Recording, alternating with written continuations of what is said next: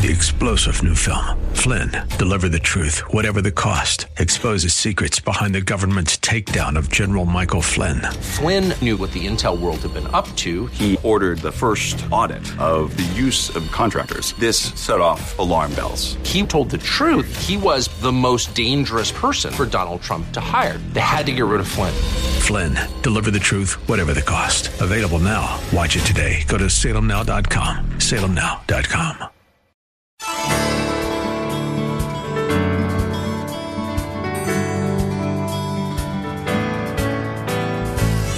Hello again and welcome as we lift up Jesus with Pastor Dudley Rutherford. I'm Kyle Welch. If you've been searching for a place to be spiritually fed, you have found it. Like you, we believe the Holy Bible contains the spiritual nourishment we need to become faithful servants God requires to help grow His kingdom here on earth. This program is part of an outreach ministry from Shepherd Church, located in Los Angeles, California. Our teaching pastor is Dudley Rutherford, and we join him right now with today's message.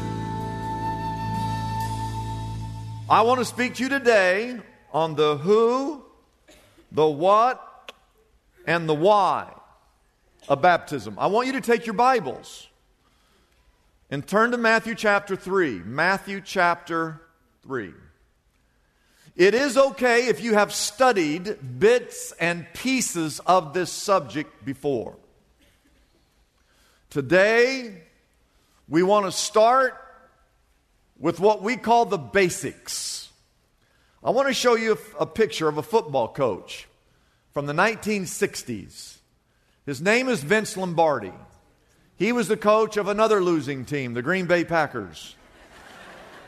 And in the year 1960, the Green Bay Packers did not win the Super Bowl. And so the story goes that on the first day of practice for 1961 series, that year, that Vince Lombardi, the first day of practice, he gathered the team together and he held up a football. And he said, "Gentlemen, this is a football." And what he was doing was he was saying, we have to go back to the basics. And in 1961, the Green Bay Packers in the Super Bowl beat the New York lousy Giants 37-0. And it all goes because they went back to the basics. Now this right here, this is baptism. We're going back to the basics. And so many things in my heart that I want to teach you about this subject. And you're going to see even today. We can't get it all in, really, even in 4 weeks, but we're going to give it a try. Can you say amen? Amen. We're laying down today the most basic truths concerning baptism. In the coming weeks, we're going to dig deeper into the theology and the doctrines of baptism. Now, I want to ask, how many of you are excited to begin this journey? How many of you are excited about this journey? It's a legit question. Why should anyone ever be baptized? Why? Say this. That's a legit question. Say it. It's a legit question.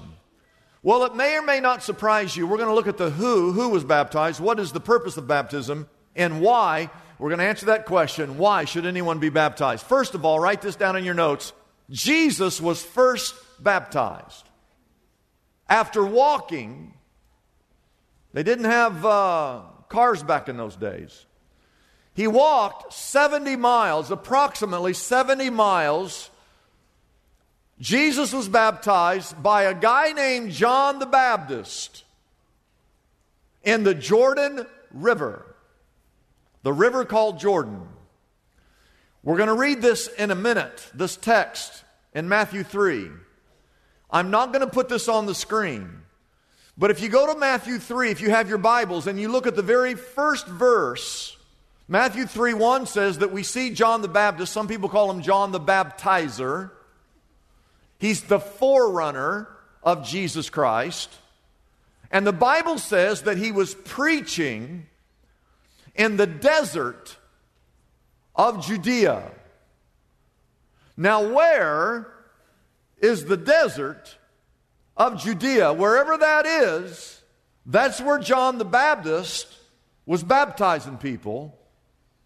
And Jesus, according to that verse, walked 70 miles to go find John the Baptist and to be baptized. Now in John, I want to show you this verse. This is in John chapter 1, verse 28. John's, his description, he tells us exactly where this took place. John 1:28 says that this all happened at Bethany on the other side, not the other side of the railroad tracks, but on the other side of the Jordan where John was baptizing. I want to show you a map. Here's a map of Israel. Several things I want you to note. Up top, you'll see the Sea of Galilee. That's where Jesus spent most of his time in ministry. That's where Nazareth is up there by the Sea of Galilee. Most of Jesus' miracles took place up there in the Sea of Galilee. Now, at the very southern part of the nation of Israel is called the Dead Sea. And you'll notice that there's a river that flows all the way from the north, all the way through Israel to the south. That river connecting the Dead Sea, the Sea of Galilee to the Dead Sea is the River Jordan. So somewhere on that river, Jesus was baptized. John's account, we just read it. It was in a town called Bethany on the other side of the Jordan. Now you'll notice on the map that Jerusalem and Jericho and Bethany are all down there in southern Israel by the Dead Sea. How many of you see that? You see it. You see where Bethany is. Now, let's put this verse up here, Matthew 3, verse 13. Here's what the Bible says. It says that then Jesus came from Galilee, which is northern Israel. He came to the Jordan some 70 miles to be baptized by John. Now, I always joke, Jesus walked 70 miles. I can't get people to walk 17 feet. But Jesus was intent on being baptized by John the Baptist. Now, let's look at verse 14 and 15, Matthew chapter 3. It says, John tried to deter him, saying, I need to be baptized by you. Why are you coming and asking me to baptize you? John knew that Jesus was the Messiah, and Jesus walks all the way down there to be baptized, and John's like, no, I'm not baptizing you. If anybody's baptizing anybody here, Jesus, you're baptizing me. Verse 15, Jesus said, let it be so now. It is proper for us to do this to fulfill all righteousness. And then John consented. Jesus actually had to talk John the Baptist into baptizing him. You might have done the same. Think about it. If Jesus came to you and said, would you baptize me? You might have said this, Lord, I can't baptize. You should be baptizing me. It's exactly what John said. Now look at verse 16. As soon as Jesus was baptized, he went up out of the water, and at that moment, the Bible says that heaven was opened, and he saw the Spirit of God descending like a dove and lighting on him. And a voice from heaven said, this is my Son, whom I love. With him I am well pleased. Now in that verse, I'm going to leave it on the screen, we see the Trinity. You say, what's the Trinity? The Trinity is God the Father, God the Son, and God the Holy Spirit. Three different entities, yet all one in the same. God the Father, God the Son, and God the Holy Spirit. You see it in that text. You have Jesus, the Son, God the Son. He's there physically. Here's Jesus. You see him. He's in the water. He's baptized. As soon as he's baptized, the Spirit of God descends upon him like a dove. And so you see Jesus the Son, you see the Holy Spirit of God, and then you hear the voice of God saying, "This is my Son with whom I'm well pleased." It's the Trinity in one text. You see the Trinity from time to time, but here is the clearest picture of it. Now, Jess Moody, who was the former pastor of this church, he was a big, tall guy, too. And I remember watching Jess whenever he baptized anybody. As soon as you came up out of that water, he would say, "And as the Holy Spirit," and he'd take his hand, big hand, and he'd do this, "As the Holy Spirit descended upon Jesus when he was baptized, and he'd be doing this right on top of your head, "May the Holy Spirit descend upon you." Oh, it was a beautiful picture of baptism. God the Father, God the Son, and God the Holy Spirit. Now, I want you to write this down if you can quickly. Verse 13, Jesus walked to the Jordan. He did this of his own free will. You should never be forced to be baptized. If you've got to be talked into it, or if someone is forcing you to do it, or they do it and it wasn't even your will, it doesn't really do you much good. It has to be your own free will. Number 2, write this down. Jesus would not be denied. John the Baptist tried to talk him out of it, but Jesus would not be denied. You'd be shocked by how many people come to church and want to be baptized, but someone in their family tries to talk them out of it. Don't let anybody ever talk you out of it. Jesus would not be denied.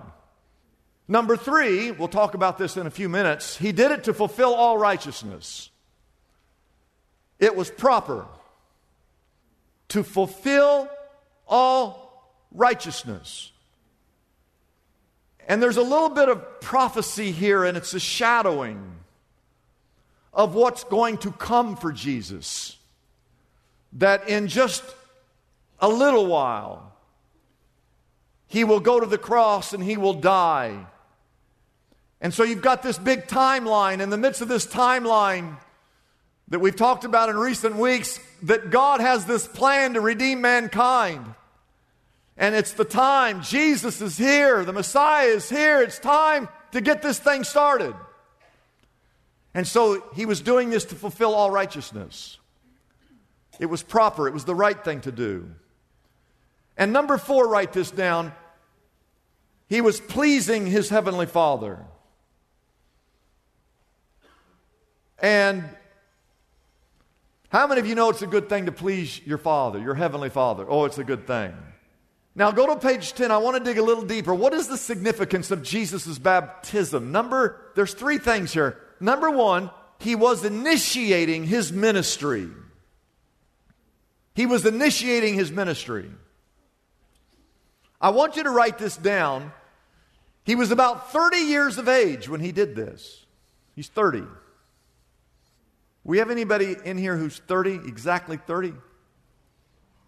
We know what happened at Jesus' birth. We have one story when he was 12. We don't know another thing about Jesus between his birth and by the time he turns 30. The Bible doesn't tell us what happened in those 30 years. Again, there's a lot in here about when he was born. We have one story when he was 12, and we don't know another thing about him until he shows up and he's 30 years of age, and he walks 70 miles to go down there and be baptized by John the Baptist at Bethany on the other side of the Jordan. He shows up. What he's saying is it's time for my ministry to begin. Stay with me. John the Baptist was the forerunner of the Messiah. John the Baptist was the one preparing the way for the Messiah. John the Baptist had his own ministry. And John the Baptist was baptizing people. And he's saying, hey, everybody repent, for the kingdom of God is near. The Messiah is about to appear. And one day at age 30, Jesus shows up. And he says, John, I want you to baptize me. And John said, no. If anybody's baptizing, you're baptizing me. And Jesus says, no, I insist. The time is now. This is the time. You're baptizing me. And so he baptizes him. But at that moment, in a sense, John the Baptist, his ministry of announcing the coming of the Messiah is now over. The baptism of Jesus is like the passing of the baton. It's no longer John the Baptist's ministry to introduce the Messiah. The Messiah is now here, and everything that you read in the New Testament, in the book of Matthew, in the book of Mark, in the book of Luke, and the book of John, all of that is written telling about when Jesus was 30, he's baptized, and the next 3.5 years, he goes to the cross. So everything we know about Jesus really took place in those 3.5 years, from his baptism here in Matthew 3 to when he goes to the cross. How many of you are with me? Now, secondly, he was baptized to set us an example. Jesus always set an example for us. And I know this is strange, but I want you to write your name. There's a place there. Just write your name, because what I want you to know is that when Jesus was baptized, this is one of the sweetest moments in the Bible. Part of the reason why he did that was to set an example for you and for me. That's a sweet thought. And number 3, write this down. He was doing it to honor his heavenly Father. It's a blessing for us to bring this program to you every day. We exist only by our faithful partners who support us through their prayers and financial gifts. If Pastor Dudley's message has been a blessing to you, we would like to encourage you to consider joining in partnership with us so we can continue to be here every day to bless others with this important ministry. Your gifts, whether large or small, are greatly appreciated and go directly to help keep us on the air. You can find out more about supporting us by calling our toll-free number, 888-818-4777. That number again is 888-818-4777. We have operators standing by and ready to take your call. You can also support us by going to our website, liftupjesus.com/reach. That address again is liftupjesus.com/ and then the word reach.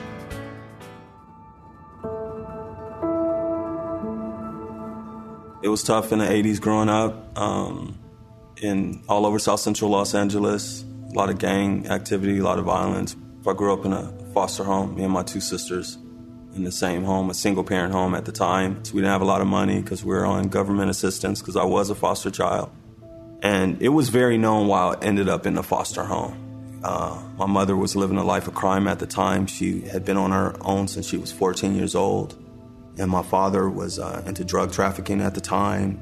A pivotal moment for me was when I learned for the first time that I was actually in a foster home. And then my foster mom was not my biological mother.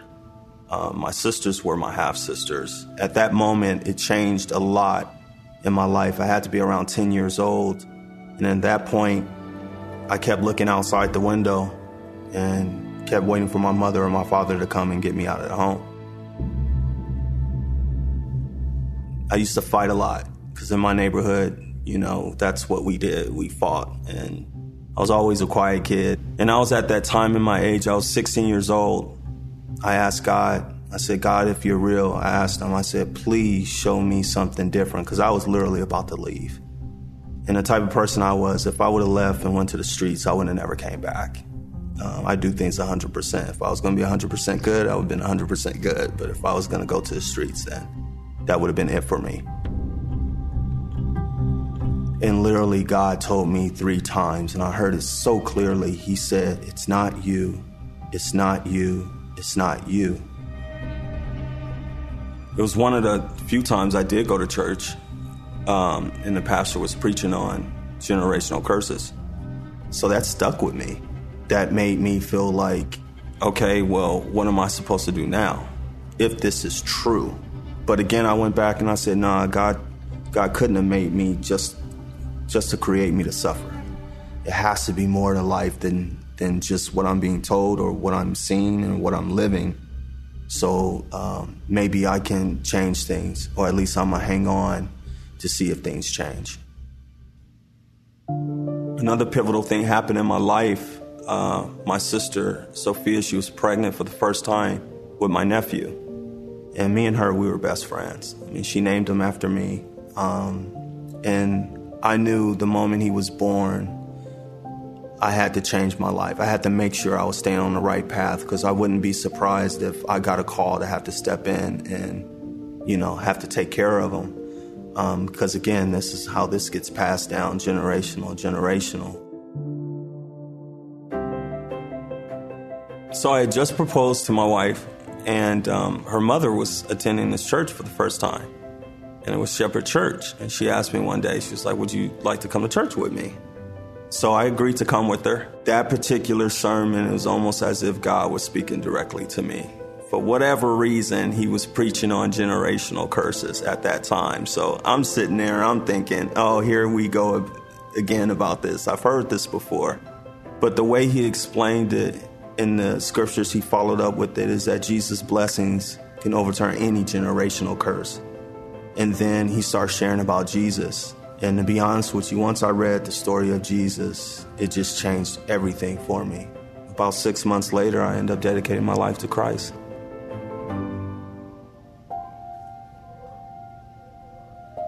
One of the things that I thought that I wouldn't have any more problems or challenges once I accepted the Lord. Everything was going fine in my life. I mean, I'm volunteering, I'm having a great time, my life is on track, my wife and my kids are doing well. And then 2007, I got a call that my sister's boyfriend had took her life.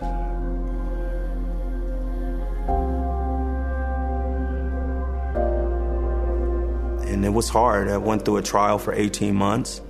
But again, because of the church, and they had a grieving class that met once a week, I attended that, and it was perfect for me, because sometimes when you lose someone, however you lose them, and it hurts you, it breaks you.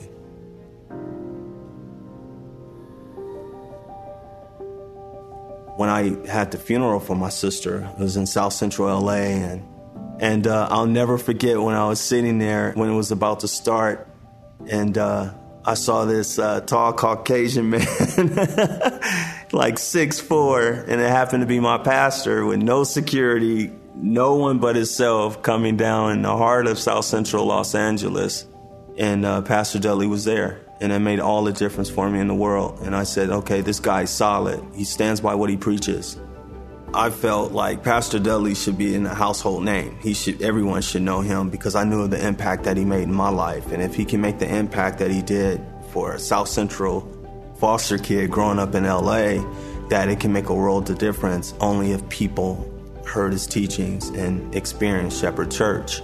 So that was my main motivation, is just trying to get us to every way a person can hear our messages, phone, Roku, Apple, through TV, through radio. That was my main motivation, because people are starving out there. They need to hear the word. They need to hear. I love the way Pastor Dudley breaks it down, very practical ways, so you can apply it to your everyday life.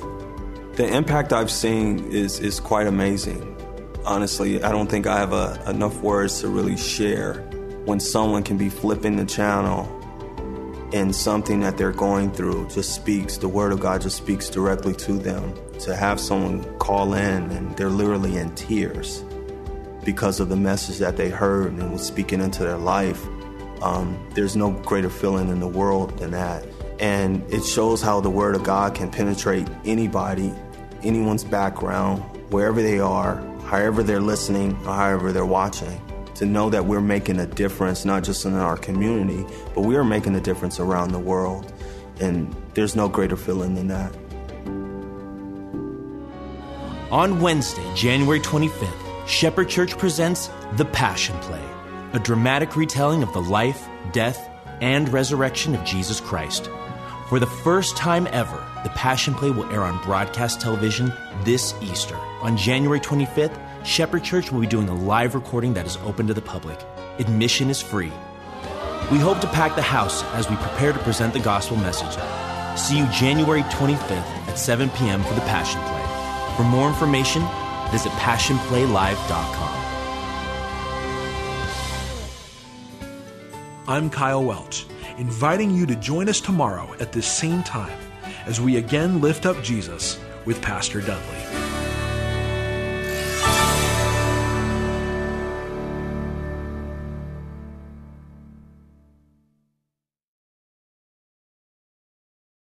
Three-star General Michael J. Flynn, head of the Pentagon Intelligence Agency, knew all the government's dirty secrets. He was one of the most respected generals in the military. Flynn knew what the intel world had been up to. He understood its funding. He ordered the first audit of the use of contractors. This set off alarm bells. The explosive new documentary, Flynn, Deliver the Truth, Whatever the Cost, uncovers the facts behind this scandal. Flynn told the truth. He was the most dangerous person for Donald Trump to hire. I find out the worst enemy that I'm going to face in my life is right here in America. They took my assessment and they wanted me to change it. And I was like, I'm not changing it. They had to get rid of Flynn. With in-depth interviews, archival footage, and never-before-seen personal records of the man behind the headlines. I just felt like I was drowning. Flynn, Deliver the Truth, Whatever the Cost. Available now. Watch it today. Go to salemnow.com. salemnow.com.